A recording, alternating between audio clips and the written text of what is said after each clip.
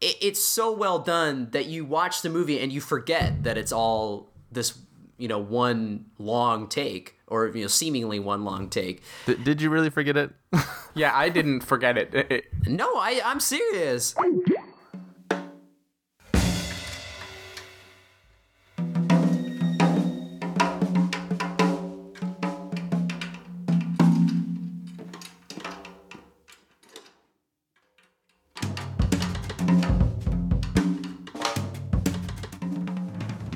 Hello, everybody, and welcome to the Spoiler Warning Podcast. This is review number 325 with a review of Birdman. I'm Christopher Schnese. I'm Carson Patrick. And I'm Stephen Miller. And if you're joining us for the first time, the Spoiler Warning Podcast is a weekly film review program. Each week in the show, we're going to dive in, debate, discuss, and argue over the latest film releases coming to a theater near you. This week, we're talking about it, Birdman. We are here. Good one. Starting off strong. Are you the Birdman 4? Well, okay, I couldn't hold out. Well, I mean, it's, I'm trying to start off strong, Carson, because the last couple of weeks we've just had incredible difficulties. One crazy episode with nasty crosstalk. One episode that I didn't record at all. It's true. I'm trying to, start this one off a bang. We're here. I don't want to find myself, 20 years from now trying to do some stage play that sort of relates to my life but sort of doesn't. Just wishing you'd done episode 325. You hadn't turned it down. Exactly. Yeah, wishing that you would try to recreate all your audio from scratch or whatever. That could have been the one defining thing of my career. Right.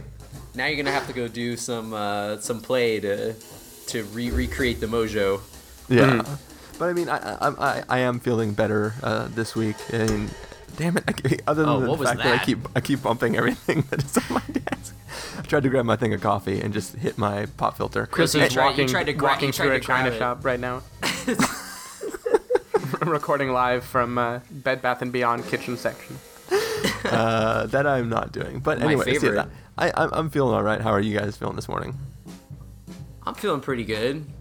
I'm enjoying the extra hour from daylight savings time, but then we started an hour early, so I'm actually not enjoying anything. We're actually starting kind of on time since, it's almost 10. We had to get our 45 minutes of banter out of the way. Just in case anybody didn't enjoy all the rambling we did in one of our last reviews, we decided to talk for all this time before we started recording. Yeah, you should know you're only getting half of the random conversation that happens on any given spoiler warning.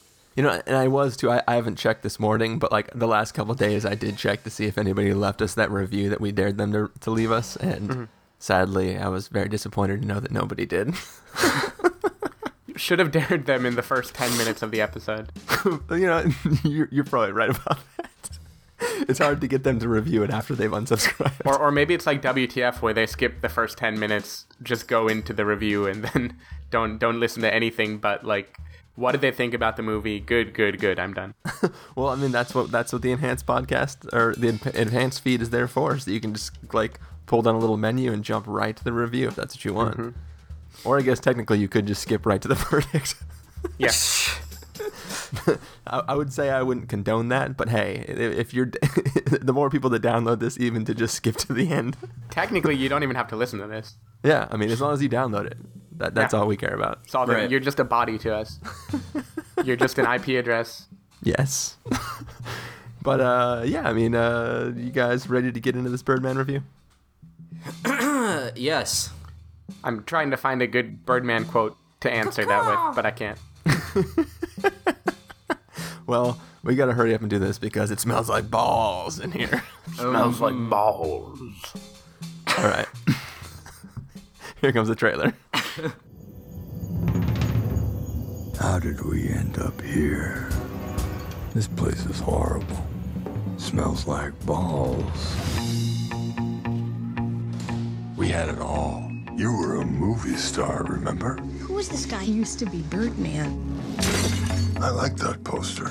You wrote this adaptation? I did, yeah. And you're directing and starring in your adaptation. That's ambitious. Are you afraid people will say you're doing this play to battle the impression that you're a washed-up comic strip character? Absolutely not. That's why 20 years ago I said no to Birdman 4. Birdman 4? You do Birdman 4? Now you're about to destroy what's left of your career. You know I'm right. You're so nice! Hey, what's up? Why don't you try to rest a little bit?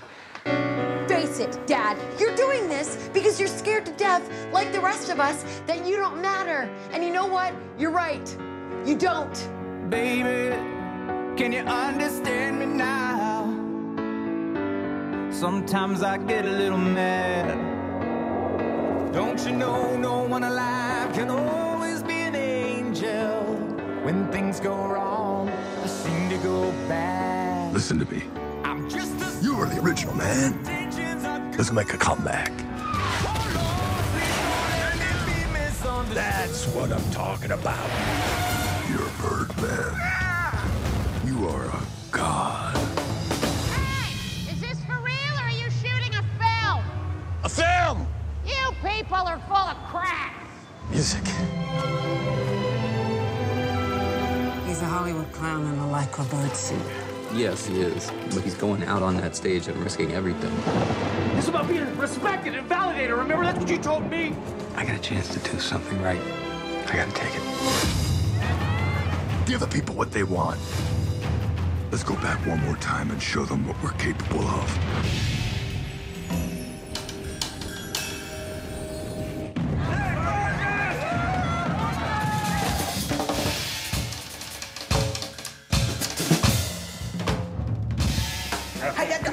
Let me get an autograph.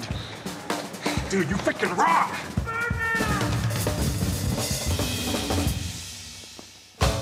All right, so you just listened to the trailer for Birdman. We have this guy who, back in the day, he used to be a winged superhero, and now he is no longer that, but a lot of people apparently know him from being that, and he is trying to do this big play based or written or adapted from a writing of somebody that he has a fondness for, and a lot of craziness ensues as he tries to do this big performance to try to salvage the career he's worried that he has run into the ground. So, Carson, why don't you start us off and let us know what you thought about this film? Wasn't it Raymond Carver or something? Not that it matters. Raymond Carver. Yes. Yeah, definitely one of the plays. He's the guy who invented the turkey carver, right? Yeah, I think so. I think he was the creator of Everybody Loves Raymond. All of our literary audience is shaking their heads right now. I'm shaking my own head because that joke, the device is a carving device. Like if his name was like whatever turkey, then that would make more sense. Raymond Carver, inventor of Everybody Raymond. loves him. That's all I know. Yeah, right, that's true. Everybody does. Well, Michael Keaton did say he looked like a turkey with leukemia, so guess it's all relative. Birdman, though, is simply put, I think it's a fantastic film. I really dug Birdman. I was kind of mentioning last week, or maybe it was the week before. You guys hadn't seen it yet, but I was talking about Alejandro Gonzalez Iñárritu, his body of work. Which, slight tangent. My girlfriend noticed that there is a apostrophe over, not apostrophe, the little tick mark over the A, so I guess it's technically Iñárritu, even though I've always said Iñárritu. I don't know, it's just something that's bothered me, because now my whole worldview has been shattered. I was like, but I've always said Iñárritu, and I've heard other people say it that way, and then she's like, that's the thing that shattered your entire worldview? Yes, it did. She's like, no, you're wrong. Whatever. Anyway, he's mostly known for doing these very sobering dramas like 21 Grams and Babel and Amores Perros, and his last film, Beautiful, which I was not a fan of because it just seemed like a culmination of super depressing themes, and it just was not a fun movie to watch. So it sounds like something I'd really enjoy then. Yeah, maybe. But I always like when directors decide to change it up, and while this movie is certainly dark, it's very funny, and I think definitely his most accessible film. And not that that's a high bar to pass. No, but it's probably... You really think this is one of his most accessible films? It's the first film where sure. like many people aren't crying. I mean, if you've seen his other movies, this is by far his most pleasant and I think accessible movie. But I think I really like the Morris Sparrows, and like that.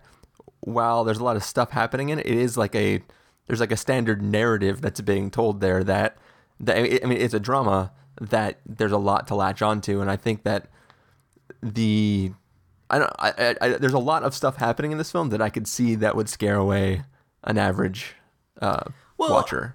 No, I agree with that, because I think the movie is pretty inside baseball in terms of like sort of the filmmaking, entertainment side of things. But I guess, to clarify, I guess it's accessible in the way that Spring Breakers is Harmony Korine's most accessible film. It's just because it's not like so polarizing where you're just like, oh, well, no one outside of, someone who likes films will like this movie. But yeah, I think it's something to do with that, where it is a complete change of pace, though. And I think that, I don't know, like, I'm nothing against Iñárritu, but I just wasn't expecting it to be so funny. Like, it really is a hilarious movie. And the fact that Michael Keaton is the lead role is great on so many levels, because I've always loved Michael Keaton, and he kind of got like, it kind of seemed like he was going to make a comeback like about 10 years ago. He was in like White Noise and some other terrible movies like Herbie Fully Loaded. White Saw. I was going to say White Saw. Yeah, White Saw. And I was like, oh man, Michael Keaton's coming back. And then like they were all those movies sucked and bombed, and he kind of like went away for a while again, and now he's... But then he rocketed to the front with his role in Need for Speed. Yeah, his Need for Speed and the stupid RoboCop movie and the new one, and he's coming back. And I think Birdman is totally it's totally a movie that I want him to be in more movies like this, because like going back and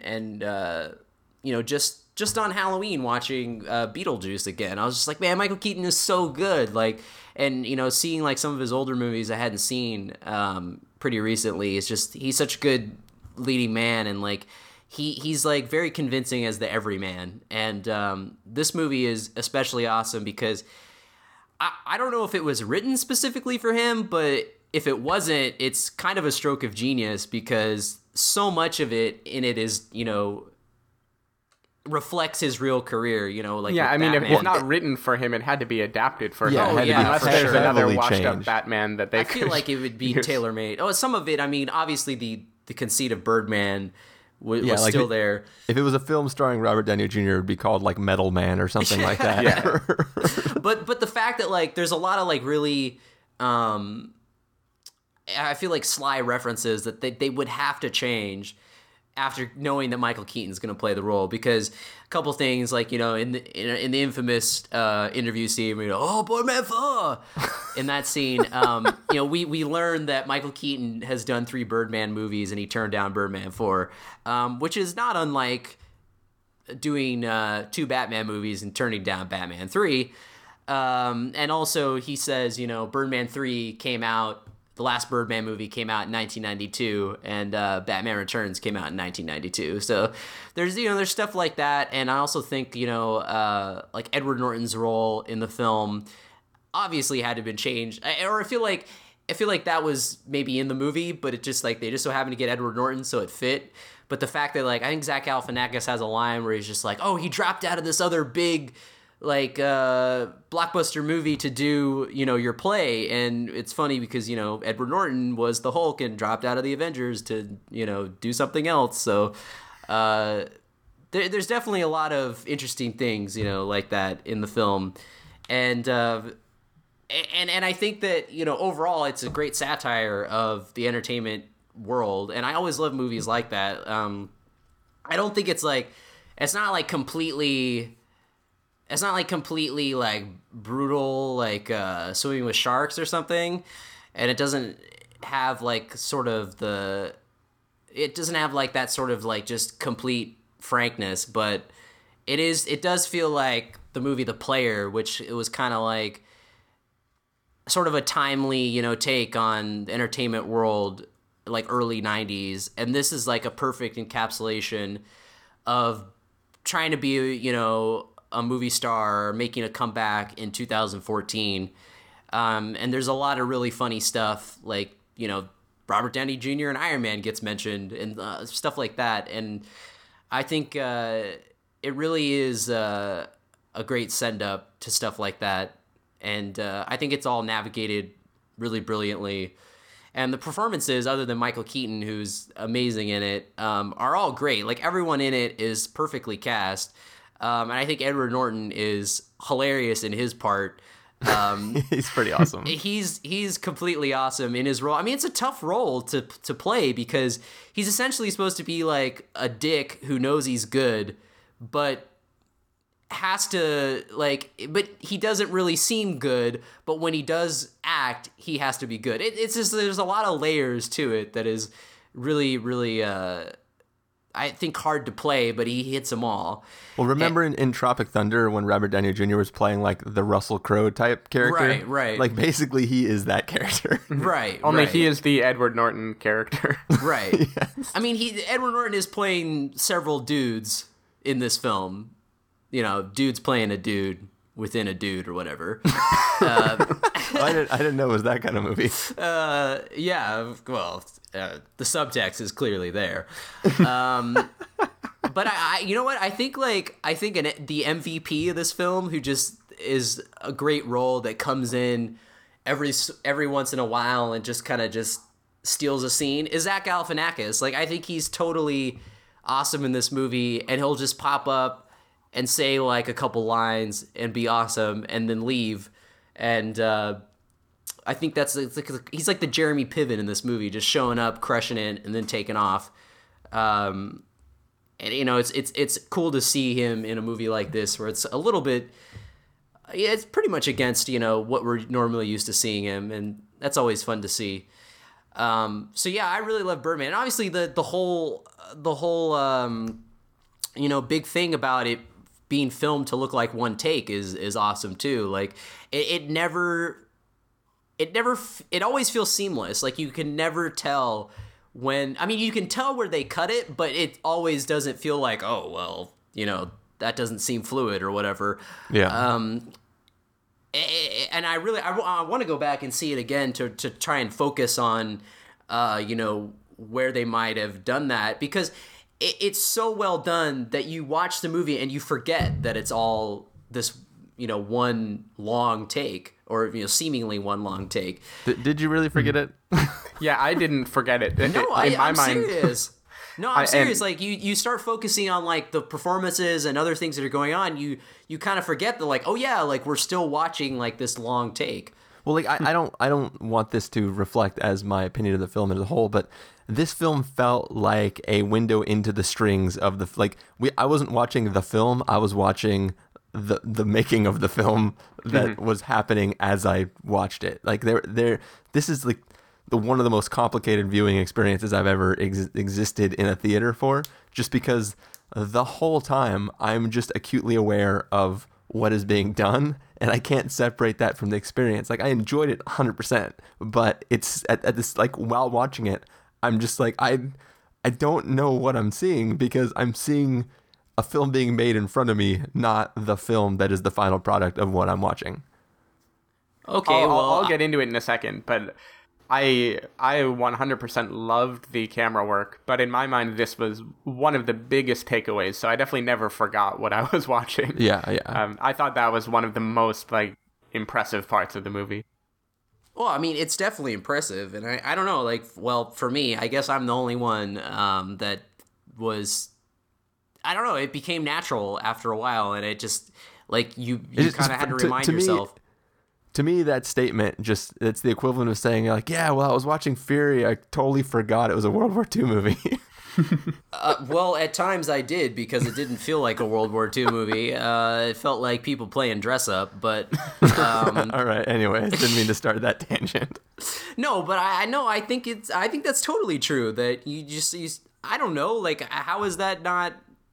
I don't know, whatever, that's my opinion, but I think that, I think that it's thrilling to watch, because you know that it's all in one take, and there are certain scenes where they're going up on rooftops, or they're going outside, and it's nighttime, and you don't know how, like, they're going to transition to the next scene. Like, how are they going to do that? And there's several things that they do, but I think that that was another fun part of it, was to wonder, like, what's going to happen next, because, like, you see some of these sequences, like Edward Norton goes out to talk to Emma Stone on a rooftop, and you're like, well, how are they gonna come back? Obviously they could just follow him back down, but just like the way that it plays out, you want to keep the film moving swiftly, so you don't want to just have it be, you don't want it to have it feel like it's still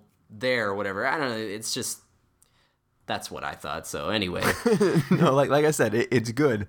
I like what they did, but I just can't agree with the statement that, like, you almost forget that it's supposed to be one take, because it's, like, painfully obvious, in a good way, that it's supposed to be one take. But it's... Yeah, but you just didn't get, like, caught up in everything else, and then it just sort of becomes natural. It's like breathing after a while. It just, that's how it is.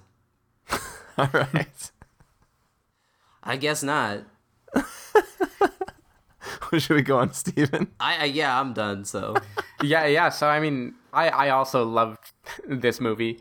In my mind, as I said, the camera work and overall, like, style, so there's a whole mood that Iñárritu, I'm sure I'm saying his name wrong, creates with this movie that's meant to be, if not claustrophobic, it's at least, like, getting in the mind of a person who is possibly psychotic, but at the very least, like, getting in the mind of a person who's plagued by his past life and inner demons, and is kind of, like, marching around as things crumble around him.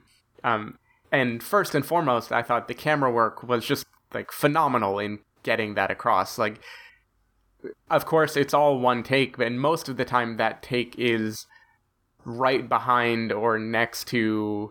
I forget Keaton's character name in this movie already. Riggin. Yeah. Riggin Thompson, I think, was what it was. Yeah, I mean, the camera is basically just following Riggin Thompson as he, like, wanders in and out of, like, the set and backstage, and shit happens just behind him, like, things fall and smash, and I don't know, there was this sense that, like, everything is just hustling, like... I don't know, it really had that bustle of being in a play where things are changing, like, the set is happening around you, and I really thought, like, the visual style added a lot to it. And adding to that the soundtrack of just, like, these sparse, kind of weirdly offbeat drum solos. Miles Teller just sitting in a room. All the percussion beats. Yeah, all the percussion beats, like, just added to this kind of, like, crazed urgency where there's this, like, I don't know, there's this manic pace to the movie, and the fact that the camera is just winding in and out of hallways and then occasionally will leap out through windows onto rooftops, I mean, it's really, really, like, the only way I can describe it is as, like, romantic camera work almost. It's like a grand Broadway drama, and yeah, in my mind that was, like, impossible to separate from the film in the, like, best kind of way. I thought it added so much to it. I mean, there's, like, a really clever scene in particular where Edward Norton and Emma Stone are on the balcony, and he's saying, like, when I'm out on that stage, it's like I'm someone else. It's not even me anymore. And then it pans over his shoulder, and he's down there giving the performance. Yeah. Like, yeah, there's a lot of cool transitions like that. Yeah, they like do these cuts. They do these cuts where it's, like, it's not clear what the time is, and it doesn't even matter. It's all just about, like, very much like a play, I guess. It's just, like, one act is happening, and then another act is happening, and this transition is just, like, things float by. I don't know. I thought it was really, really cool. I was afraid actually that would be a distraction, because I knew that this was the quote unquote gimmick of the movie going in. But after like 10 minutes of it, I was totally hooked on it. With that said, like, of course, everything else around it is very well done too. My only thing is, so it's very meta, like Carson said, inside baseball. Like, there's so much name dropping, like Downey Jr., Ryan Gosling, Jeremy Renner, George Clooney, which, of course, you know, two Batmans, basically. One talking about the Batman that has had a more successful career. Edward Norton as the method actor who can be a pain in the ass to work with, which I believe is why he was not signed on for another Hulk movie. Like, supposedly he's like extremely demanding and he wants to have a part in the creation of the films that he does. He wanted to be like a producer and have well, he rewrote like the Incredible Hulk, like uncredited. And he's clearly like, he's very much parodying himself here, and of course other things. He's doing the Downey Jr. Tropic Thunder type thing as well. But everyone is kind of, it's actors who are doing this satire about why actors take themselves so seriously all the time. And it was meta to the point where like there was so much intentional overacting in this movie. Like I mentioned, it felt more like a play where characters are like standing and talking, and they're kind of, what do you call it when like you're on a stage and you have to project and like turn out toward the audience and say things in like really grand ways? I feel like there's a word for that. But all of these characters are doing it, especially like Emma Stone. Pretty much every time she talks, like the camera is zooming in on her eyes and she's like saying some hugely dramatic thing about like, this is what's wrong with you and this is what happened to me, and everyone is doing the super, super hammy performance, which is like, it's meant to be that way because it's making fun of drama and making fun of how serious everyone is. Yeah. But it also kind of makes it like invincible to criticism because like the more they're hamming it up, the more they're drilling the point across.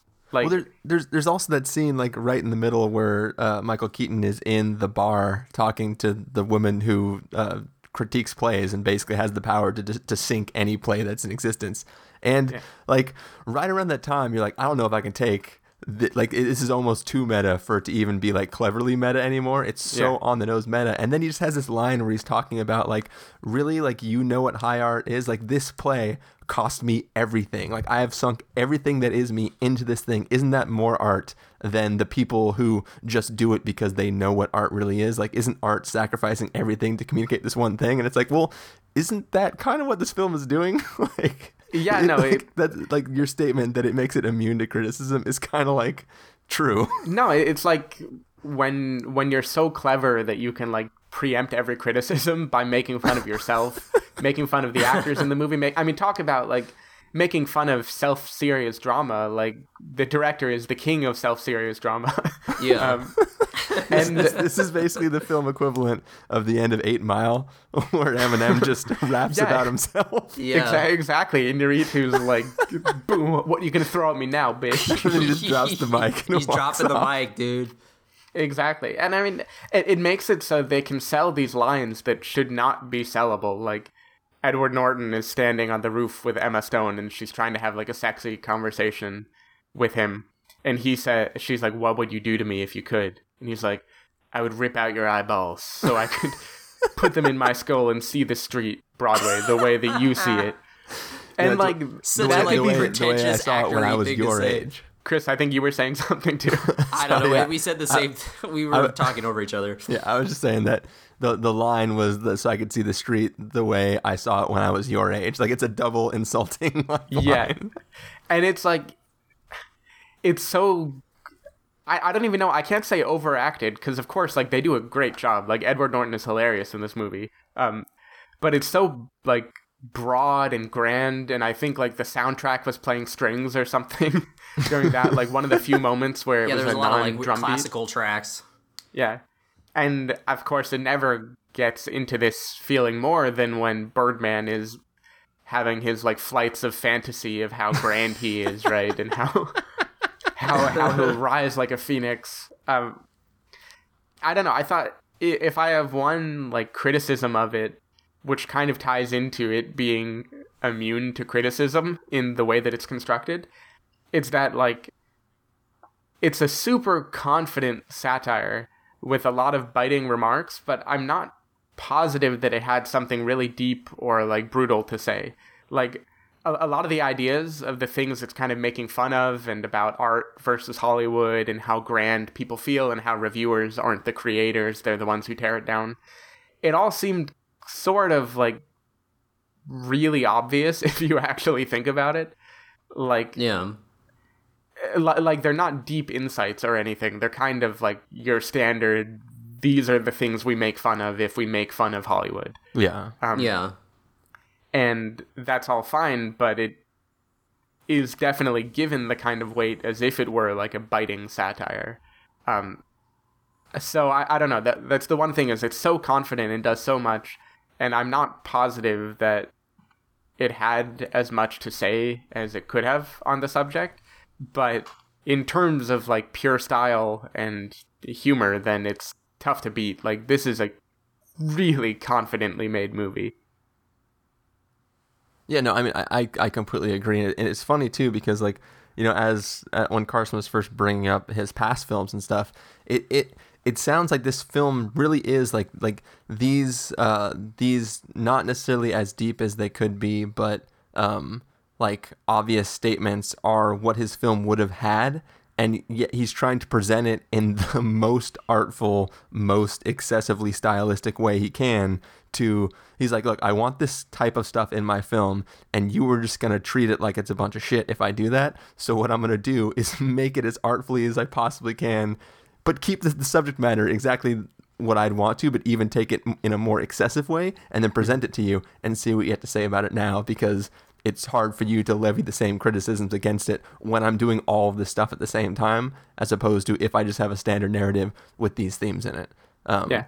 And I think that's, yeah, like I said, like I'm watching the film and I'm enjoying the crap out of it, but the entire time I'm like completely 100% aware of every, like, oh, okay, cool, this is where they split between takes. But I'm still thinking, like, even discounting or even throwing out the fact that they had to cut in this moment, like, still performing those scenes in even the smaller chunks that they were originally filmed in is still an incredible feat. And just the way things are choreographed, like as you were talking about, Steven, where they'll be in one scene and it's technically a cut, but it doesn't actually cut, but it moves to those same actors in another position. Like, you know, I've seen lots of films that either try to do super long takes or present the entire thing as one take, but they're always in real time. This film has many moments where it shows passage of time without actually cutting or ending the take, and like that feels new and different in a way that I haven't really seen it before. And it's just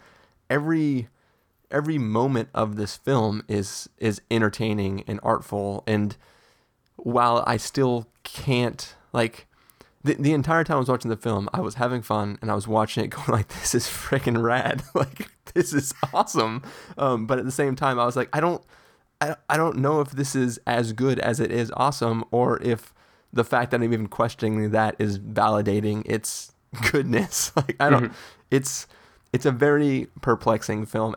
As I was walking out of the theater, like one of the people who work at the theater, like, you know, they're all lined up that they're going to go in and clean it after you leave. Like, I'm rounding the corner to leave the theater, and like the guy asked me as I'm already past him, and he's like, oh, how was it? I'm like, it was good. Like, I didn't know what to say because I couldn't, like, you know, like, I'm already past you, guy. I'm not going to stop and be like, oh, well, I'm glad you asked, and start having a conversation with some dude I don't know. But it was kind of like I was walking and I was like, was it good? I'm like, I think it was good. Well, I enjoyed it. Like, but was it good? And then, like, as every criticism I have, I just bounce back to the scene I already brought up with Michael Keaton yelling in the bar about, like, putting so much of yourself into something that it validates what you were doing. And I was like, no, yeah, like, I think this was mission accomplished, but I still don't know if it's technically good. I don't know. It's, yeah, I mean, it's kind of that, like, I'm sure I'm the only one who's going to compare these movies, but it's like 22 Jump Street, where like being ironic and aware of your flaws makes it so people can't throw it at you anymore. Yeah. This is the art house 22 Jump Street. Yeah. 22 Broadway Street. Yes. But no, and I mean, sometimes I would use that as like a criticism of, you know, a director having too much, feeling too clever, right? Or feeling too like meta. But this, like, the fact that the style points this movie gets for how well it makes everything makes me like, I don't even really care that much if it's cheating or if it's like not saying something as deep as it feels like because of all the flair that's added to it. Yeah. Like I just want to like it. Well, it's not just like, it's also meta from an experiential watching standpoint too, because like at the end where you know, like the actual flights of fancy start really happening, like the Birdman persona talking to Michael Keaton is literally saying like, hey, f*** all these guys, they're not liking this shit anyways, let's give them what they really want, let's give them explosions and crazy action and stuff. And it's kind of like, if you've made it this far and you haven't walked out and you're not on board with what I'm doing, I'm just going to give you all this crazy shit. And then you're going to walk out remembering that at the end of this movie. And that's all you're going to be able to take away, because you'll have like, it's all built to this moment I've been teasing the entire time. And it's like, I don't know, it's almost a masterful execution of this like taking on people who aren't on board with it by giving them the thing that they're complaining that this film isn't. Yeah. And he shows that he's really like, he's good at that thing too. It's kind of like, hey, screw you, I can do that too. Look at this. Yeah. I'm not doing that because I can't. In fact, I'll do it for you right now. Are you happy? I did. And we probably just blew half of our budget on this scene. No, exactly. And I totally expect no one to agree with this, but I thought those Birdman sequences, they look pretty good. Better than most superhero movies, in my stupid opinion. But the actual giant bird and the explosion stuff look great. Him flying around in the hallways. Oh no! Not so good. That's like Peter Pan musical or something. That was that was obviously, you could tell. But I mean, the other stuff, like, that was when he was just like, yeah, like, let's give them what they want, and it's like, you know, big bird comes down stuff. Like, I was like, yeah, whatever, it's Ultron, whatever. I have to love, by the way, just speaking of like big blockbuster superhero movies, that Emma Stone is the one talking about like, you're just trying to be relevant, and she's in the Spider-Man movies. Yeah. Arguably like some of the most cheesy blockbustery of these superhero movies that they're making fun of. Probably the worst examples of the new age superhero movies. But is she doing it to remain relevant, or is she doing it just because she wants to do it? She's doing it so she can work with, you know, auteurs like Inarritu or whatever. No, but you know, that's what I was. That's the only thing is, has she had drug problems or anything? Because she'd be the only character who isn't like playing a form of themselves. No, I don't think she's had drug problems, but she's that we know of. She's just really thin, though. Yeah. She's very good at looking like she has drug problems. Yeah. At least in this movie, she's very believable. True, yeah. She's got that heroin look down. Though I also felt, like I mentioned before, her character, every time she has something to say, it's like a grand monologue. Yeah. Or almost every time. I kind of wasn't sure what her point was, like why she was in it, other than to add this like a dramatic flair in the movie. Because everyone else was so clearly like layered in irony and had like an archetype that they were portraying. And Emma Stone's character, I wasn't really... I was fine, like she did a great job with it, but every time she was in the movie, I was like, what is the director trying to say here? Am I supposed to be on her side, or is she someone that I'm supposed to be laughing at? Well, I think she's, not to get too spoilery for the film, if that's something you can do in a film of this type, but I think she's there to ground a weight to the... Like, so this whole film is about whether or not Michael Keaton matters, and if he were gone, if he were to disappear, as his character says, like, I don't exist, I'm disappearing, whatever, would him disappearing leave a hole for anybody? And the whole point of the film is to show us that, like, no one cares about him anymore. So I think they have to I think her character is there solely to ground him to some other force in this universe that, if he was absent from it, would leave something missing for some other person. Mm-hmm. If that makes sense. Like he has lost everything, but he still has this daughter that he may or may not be able to connect with and or provide for moving forward. And I just wanted to mention real fast, because you're talking about, the scene where he's just like, let's just give them what they want. And I really am curious to know, like, if an average moviegoer goes to see this purely because, it's getting a lot of great reviews and has high acclaim and everything, would that sequence or, the message of this movie, would that be lost on them? Because I feel like they might still, they still might not get it. I don't know. Like to me, like when I saw Birdman, there was this girl, older girl. She's probably like 30, but she was like with her dad. They're sitting. Watch it now. Watch it, Carson. They were sitting right behind us, and they're doing like the thing that annoying people do in the movie, where they'd be like, oh. Like, they'd be having, like, little mini conversations, like, oh, who is that? Is that Naomi Watts?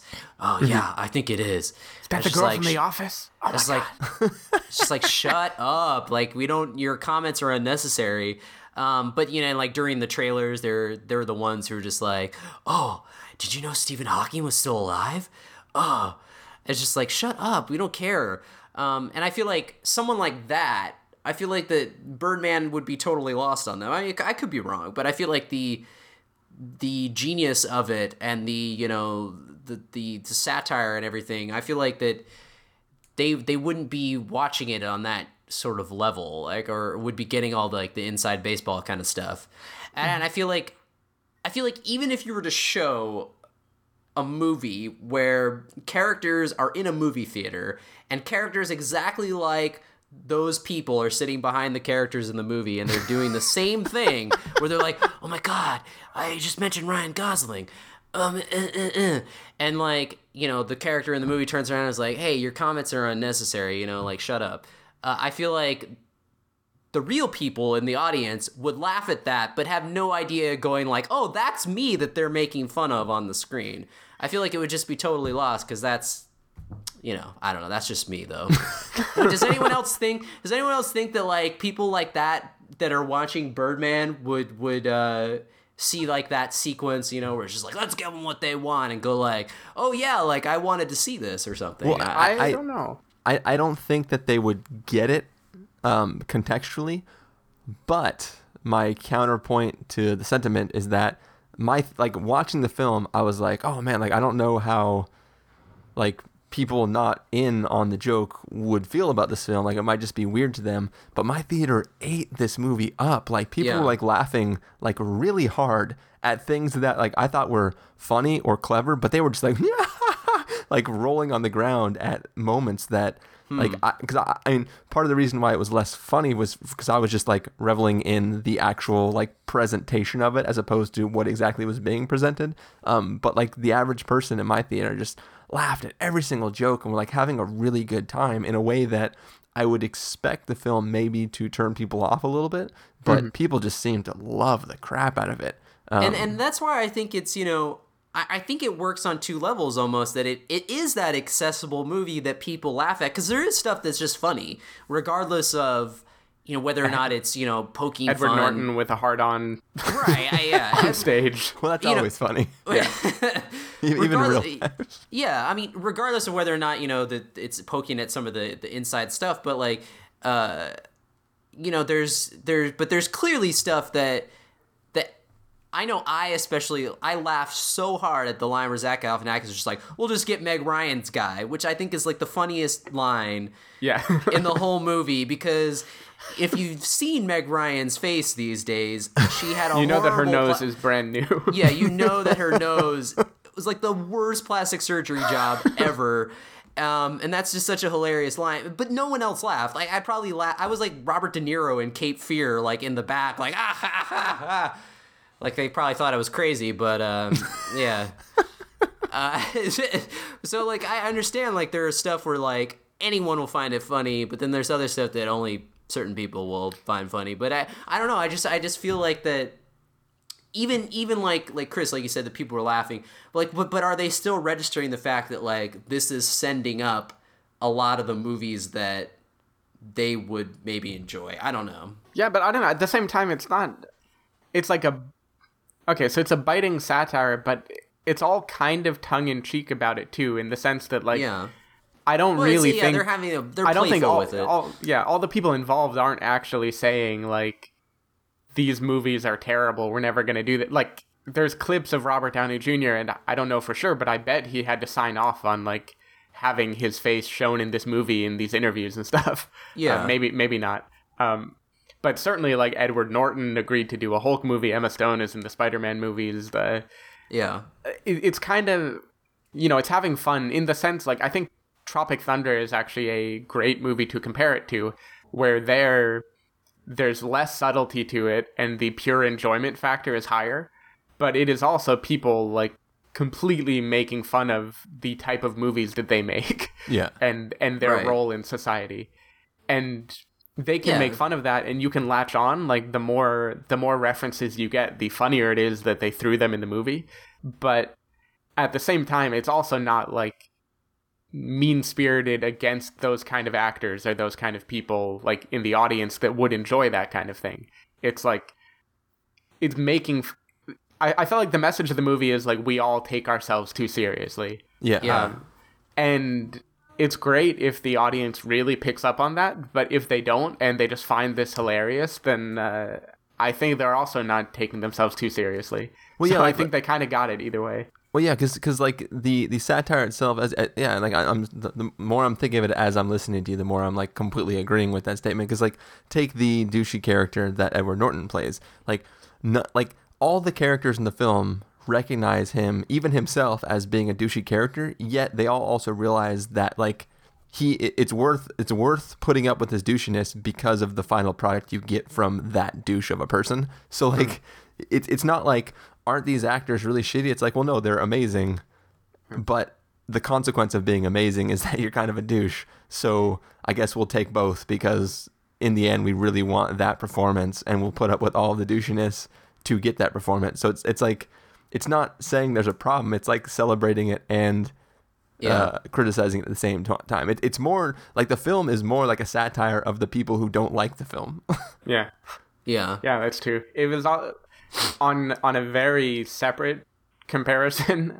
Did you guys see Synecdoche, New York? I was actually surprised you didn't bring that up until now. I was waiting for you to bring this up. Yeah, it definitely has that feel. Yeah, this was like a much more humorous, light look. I know, like, plot-wise, some people might find it funny to say that this was a light movie, but I actually felt like when you embrace the craziness, then it's definitely not it's like dark in the humor sense, but it's not like a depressing movie, really. It's like people are laughing throughout the movie. Right.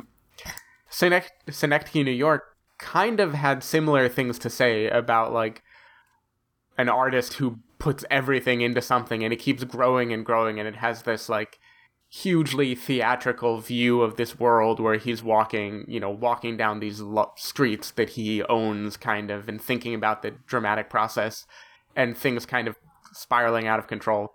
I don't know. I don't even have something very compelling to say in that comparison, except that like I feel like these two movies are very nice counterpoints to each other, sort of. Of both like making fun of the self-seriousness of art, one of them doing it in like a very depressing way, and the other having more of like a jolly good time with it.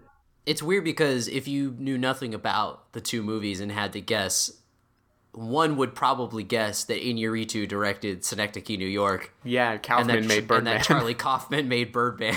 Yeah, I mean, the meta, like all the meta stuff, Birdman could basically be like being John Malkovich too, right? It's right, yeah. Pick another actor, basically use him as himself. Yeah. Use it to make fun of how we kind of deify actors in the world. Right. Yeah, and I mean, it like Birdman has that sort of adaptation feeling too, where it's like super meta and playing with. It's like it's making fun of the kind of movie that it is, but it's also being a entry into the genre, like a legitimate entry. Yeah. So I mean, that's usually the best satire, is that it's sort of making fun of it while also being like a legitimate entry. Yeah. And another good comparison on Film Drunk, they compared it to Black Swan meets an episode of Louie, which I thought was a great comparison because I feel like Louie has the exact same sort of like, you know, Louis C.K. is playing him like a version of himself, but like he is in clearly the real world, but it's like the real world filtered through this like sort of magical lens. Yeah. You know, and like fantastical things will just happen out of nowhere. You're just like, oh, like I wasn't expecting that. Yeah, when I think about it, even like just the stylistically, like the camera work and everything does sort of have a Louis vibe. Like, yeah. I don't actually know how to put my finger on it because Louis doesn't do just very long takes all the time. But there's a lot of scenes of him just sometimes he'll do, yeah. Yeah, I guess there are a few like 6-minute dialogues in one take. Yeah, no, that's a good comparison. Yeah. All I have to say on that. All right. Good observation, Steve.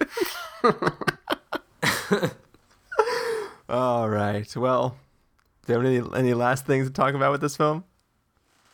No, I guess, I mean, I thought that one scene was really funny when like Michael Keaton comes out onto the set and you know, he walks by, accidentally knocks over like the backdrop, and he's just like, nice f***ing model. Thank you. I thought the almost opening scene, I'm not worried about spoilers, I guess. It happens in the first 5 minutes when like a light falls and hits someone. Yeah, it's in the trailer. I thought that like, oh, it's in the trailer? Yeah. Okay, good. Oh, I thought that like trailer. really set the tone for the movie of like crazy things will happen, and the camera will not linger on the crazy thing happening. It's going to linger on Michael Keaton. Yeah. And I think that like that style definitely serves the movie very well. Yeah. Yes. And I want to know from an actual like filmmaker, some of those camera shots, how do they do it? Like there are ones where the camera like flies off a roof and then it zooms out and it's like looking through the railing of another roof. Like I know these aren't really one take. They're doing some kind of like splicing together and probably adding a little bit of CG to make it feel that way. I think the railing in that is CG. Yeah, the railing is CG. Okay, and then obviously I like the cut into the window. Yeah. Like they'll go up to a certain point, cut, and then start from like inside the window and then go forward. Yeah. But like some of the stuff like where they move, like they'll like crane down from like a rooftop or something. I think that's just all like the magic of like there's a guy and then they move the camera off the Steadicam and put it onto a crane and they just go. It's like that OK Go music video. Or something. Right. Yeah, it's just like there's an actual Birdman who flies off the balcony and comes down to the stage. Actually, it would be really cool, like if on the DVD they had like a making of, and they just had like a dude filming the film crew, so like you could see like how they did like a lot of these like long takes or like the send offs, you know. Because they could release something that's actually called Birdman 4, and it's just a 4-up display of all the shots that get stitched in together, and you watch the entire movie from all these different angles. No, but that would be cool though to see like how they filmed it, like how because like it's always like, I mean, it's weird because like to watch a movie you always know that like just like an inch out of frame there's like some dude, like there's a PA like standing there, or there's just like, you know, some dude with a boom or something. Like it's always so funny because like if you turn the camera just a little bit, it's like, oh, the magic's gone. Yeah. I don't know, but it's always funny to see, like it's always cool to see that because that's almost like would be as interesting as watching the movie, you know, and for sure. I mean, getting taken away. I'm not one normally to let a movie like rise or fall based on the camera work. I don't like at its best, I don't notice it usually. This movie, it definitely drew attention to it in a way that made me like seriously impressed and curious about how they, like, this had to be such a meticulously planned film to get it to look and feel the way that it did. I really can't imagine what goes into making a movie like that, especially because his other movies, I probably haven't seen all of them, but they do not have any sort of really fancy technical skill. But I mean, not no technical skill, but like there's nothing like this in those movies. They're kind of more like close-up shots, a lot of quick cuts back and forth in dialogue. This is almost like an Alfonso Cuarón movie where we get, you know, the long takes, just the long extended takes for like certain sequences. I mean, he's done that a bunch in his movies, and I think, you know, like I just think that Iñárritu definitely he uses different styles like in each of his movies, and I think that, you know, with this movie he just decided, well, like doing it all as seemingly one take is going to be the style for this movie. Well, that kind of begs the question to me, like, how much of this was actually communicated in the language of the script itself? Because if I just read the script, or even just like I read closed captions for this film and didn't watch it, like the presentation of it and the performances are what sell this film as being worth watching. If you just read it, I don't know that it would have the same. I just don't think it would work in the same way. Well, I mean, I think there might have been a mention in the script that like, hey, we're going to try and do this like all as one take, or seemingly all as one take. Just but, like every page is like, and keep in mind we haven't cut yet. But I mean, I think obviously, you know, I would imagine that an actor would read the script and then Iñárritu would be like, oh, and guess what? It's all going to be shot this way. And then it's like, oh shit, like this is going to be something cool. Well, I imagine Edward Norton like reading his part and being like, wait a second, like what is it about it that made him go like, oh yeah, for sure I want to do this? Well, I think like the script is strong enough, like even if it was done in the usual filmmaking way, like I still think that, you know, every actor would have been in this movie. I think purely because the script is as strong as it is, and like the material of it is, you know, fun, and there's a lot of fun things, actory things to do in it. Yeah. And I mean, unless Iñárritu is a director, I mean, that's, like unless I think, you're a huge selling point. Unless you're like Scott Tobias in The Dissolve, then most people love Iñárritu, and like I'm pretty sure like if he says he wants you to be a meta character in his new movie, like most people are going to want to do that. Yeah, right. Even if he was just like, hey, come be in my movie, and they'd be like, all right, yeah. So if somebody read this script and it said like written by Carson Patrick on it, like they'd be like, who the is Carson Patrick? They'd be like, well, F this movie because I saw White Saw and it was a piece of shit. they're all, this sounds like this writer's on coke. I don't know. I could definitely get Nicolas Cage in a movie. That's probably for sure. I do feel like the movie could have been a play or something, and not much. I mean, something would be lost in the filmmaking style, but it is framed in such a way that there's never more than one or two people talking to each other at the same time. Yeah. Like, it really is very dialogue-centric, and has very, like, it's all continuous, but it has very discrete jumps between who is together now, what is happening now the scene has changed. Yeah, I guess I just feel like, you know, we have all these scenes intercut, like, so we have these parts of the play that's happening within the play that are happening, and taken out of context, like maybe those scenes sound like, maybe the dialogue that's happening sounds interesting or poignant, and then like you're like, oh, when you step back one layer, you're like, well, it's weird, like they're talking like the one woman who's talking about like things were one way until a baby came into the picture, and then how that relates to the actors themselves performing in the play. It's like, okay, cool, there's this connection, it's all meta, that's fine and dandy, but I can't imagine being captivated by this script listening to a table read. I definitely could see why. Really? I would. Yeah, for sure. I totally would be. I think I would be too. All right. Well, I guess you guys are just better people than I am. I guess so. like the scene, we get lost in the one takeness of it all. The scene where Edward Norton first shows up and he's like helping Michael Keaton rewrite that one scene that they're both practicing in that moment. Like, that's a great moment, and the performances in that moment are great. But I think that like there's nothing about what they're saying that is that great. It's just the performances that are that great. I think if they did Birdman as a real play, it would still be just as entertaining. It would be funny as if that like somehow they faked takes in the play version. Like everybody just stops and gets repositioned and then starts again. They tell like the people in the audience, okay, everybody get up now, run over here, now circle around. That would be awesome. Or like the curtain never comes up, but there's screens on the back of everybody's seat, and you just watch the entire play through a monitor. Yes. Well, I mean, Birdman did say in this movie, like, oh, all this talking is so boring. So I guess Chris needed the visual trickery to make it entertaining. I don't know. I'm just saying. I still think it would be entertaining. I still think it would be, like I said, if it was just people acting it out on stage, I think that it would still work. All right. Verdicts. Sounds good. All right. So should we get to our verdicts, guys? I think so. Yes. All right. So Carson, if you're going to give this a must-see, recommend with a caveat, wait for rental, pass with a caveat, or must avoid, what would you give it? I would definitely give it a must-see. I think it's definitely worth watching for sure, for all the reasons we've mentioned.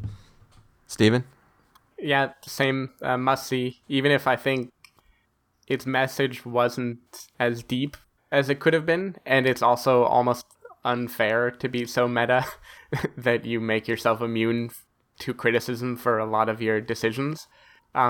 It's like a clever trick and a really, really vibrant movie, and I actually can't imagine too many people, maybe I have a higher view of people than Carson, I can't imagine that many people walking out and not having enjoyed this movie. Like, it grabs you from the beginning, and it's just so different, and has enough humor, and it's dialogue heavy, but it punches up everything every few minutes. It's not like you're just sitting there watching depressed people talk about how they can't communicate with each other like Babel.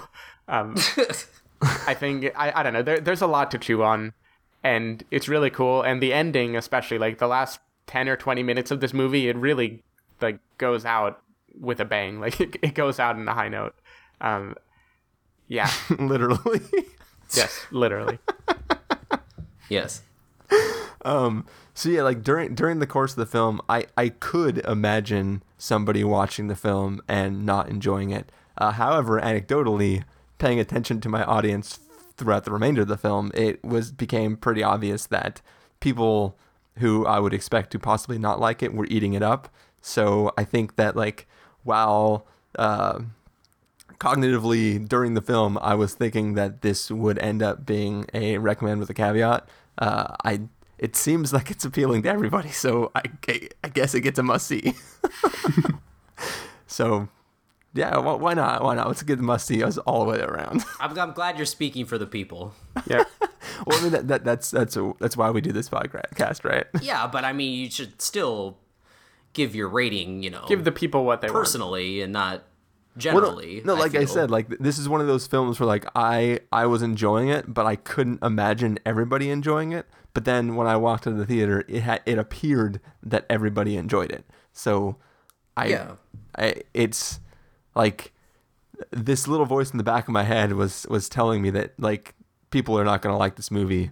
But if they hadn't enjoyed it, would you still have given it a must-see? Or would you still have enjoyed it? No, I enjoyed it. Okay. Yeah, I think Chris's idea of a caveat, like mine, is if we know that a film is like very particular and won't appeal to everyone, we want to have a caveat saying this might not appeal to you. Yeah, that's sort of like even for films that I 100% love, but I'm like, I feel like if I recommended this to somebody, they would come back to me and be like, why did you recommend that to me? Which is like every recommendation on my end is that no one will like this movie, which is pretty sure how the next review is going to go. So, but there are films like say Inception, where I'm like, if you don't like this, I don't care. I'm glad I recommended it to you. You friggin' go see this movie. Yeah, like, So I think that in general, I try to reserve a must see for like, screw you, watch this, and if you don't like it, I don't care that you didn't like it. I'm glad you saw it. And I would, during the course of this film, I was worried that I can recommend it to somebody and have them come back to me and be like, what the hell is wrong with you? Like a buddy of mine who was like, I watched Drive because he said it was so awesome, and I hate that movie. Wow, that guy's lame. Yeah, your buddy is terrible. Yeah, he's a terrible person. I'll let him know you both think so. Yeah. But yeah, I mean, this movie, like the way we're describing it, it sounds like it could be. He also didn't like the Lego Movie. Sorry. What? All right, then my bar for he's a robot. My bar for acquired taste is way too high.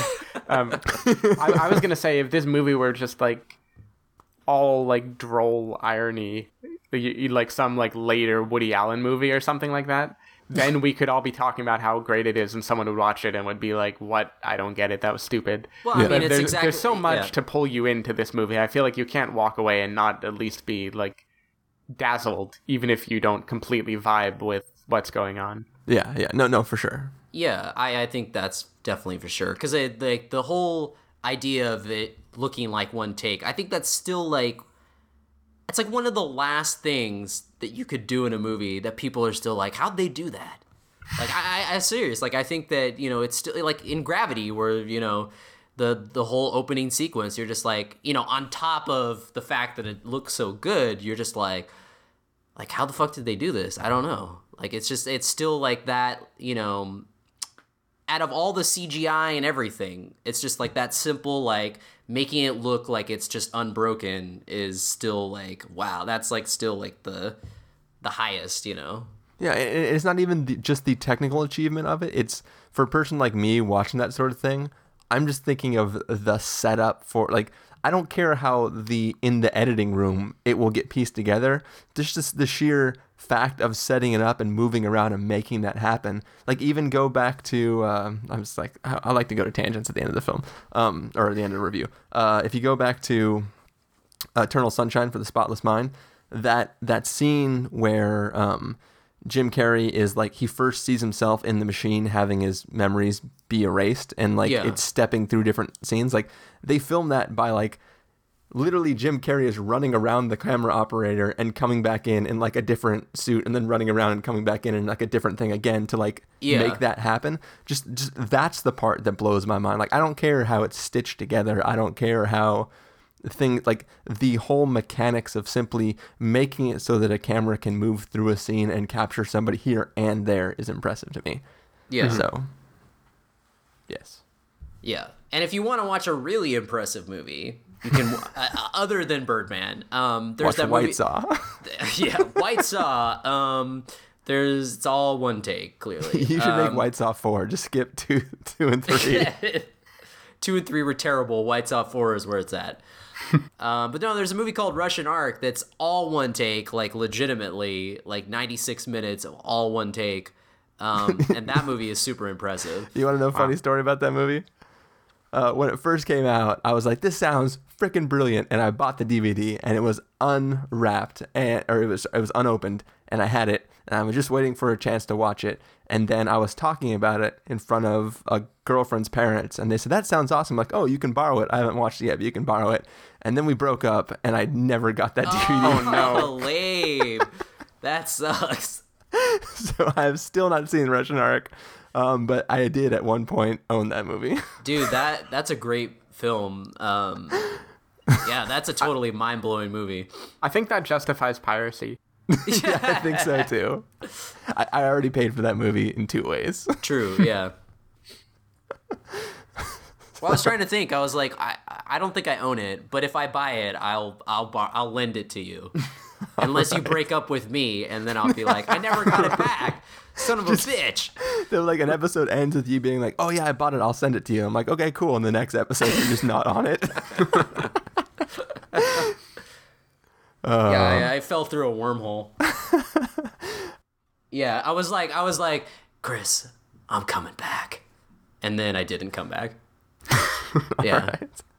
Well, let's end this episode, guys. So my best Matthew McConaughey. Yes. All right, Carson. Before you make another joke, let people know where they can find you. You can find me on practicalcandy.wordpress.com. Steven? You can go to twitter.com/sdavidmiller or sdavidmiller.com. People can find me at ChristopherInRealLife.com or Twitter.com/ChristopherIRL. You can find the podcast over at thespoilerwarning.com, where you can get a bunch of the back episodes of the show.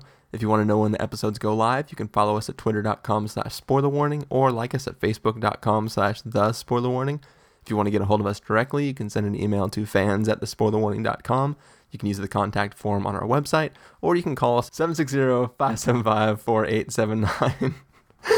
Well, that number, I've said it wrong 5 times. In the edit, you'll hear it 1 time, but that's it. Just talk to Jenny. She'll forward it to us.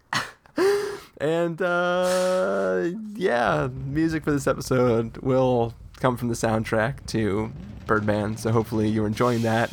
Second episode in a row of mostly drum solos. Yeah, exactly.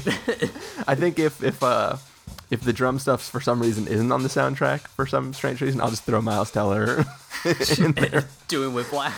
Yeah. Or Caravan has the long opening drum solo, so I'll start with that.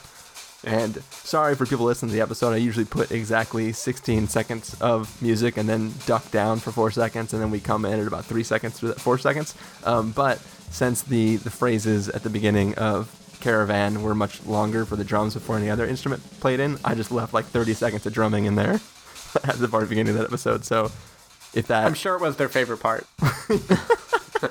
No, it is. Our Whiplash episode was fine. It was the John Wick episode that was all crazy. That's true.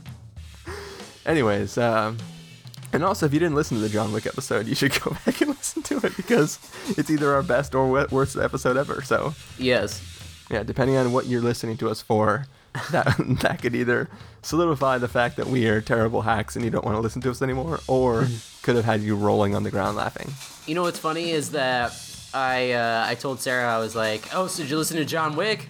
Because I was like, it's really funny. It's probably like the funniest episode we've done. She was like, yeah, I listened to it. so she didn't think it was funny. I don't think she thought. She didn't think it was that funny. You didn't question her any more than that. She's like, no, I can kind of see why that guy wrote that review. She's all, for the sake of our relationship, we're not going to continue this conversation.